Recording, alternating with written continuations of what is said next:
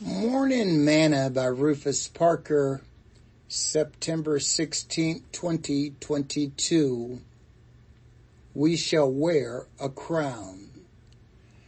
And they made the plate of the holy crown of pure gold, and wrote upon it a writing like to the great engraving of his signet, holy unto the Lord. Exodus 39:30.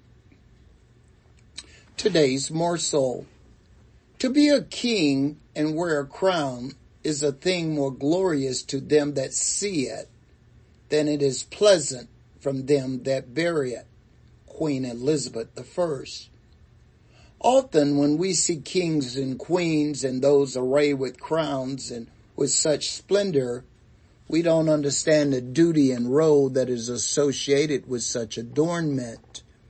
We just see the beauty. The same is true with leadership positions.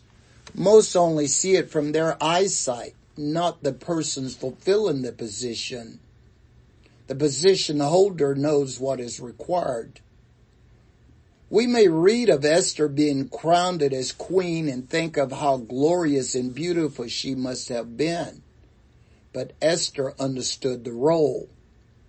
As she told Mordecai, all the king's servants and the people of the king's providence do know that whosoever, whether man or woman, shall come unto the king into the inner court, who is not called, there is one law for him to be put to death, except such to whom the king shall hold out the golden scepter, that he may live.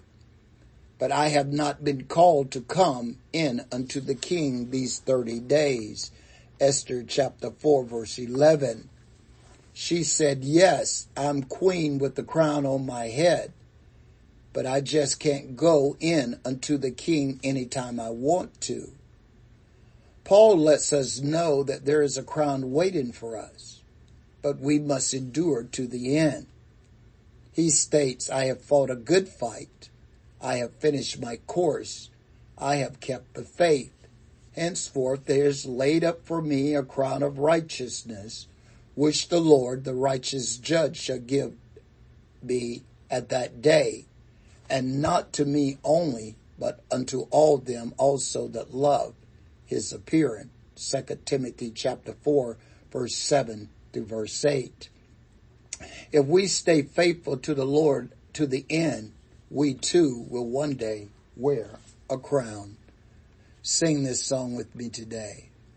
If when you give the best of your service, telling the world that the Savior has come, be not dismayed if friends don't believe you.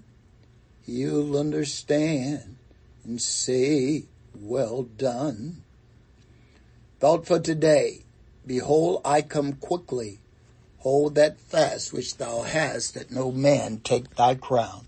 Revelations chapter 3, verse 11.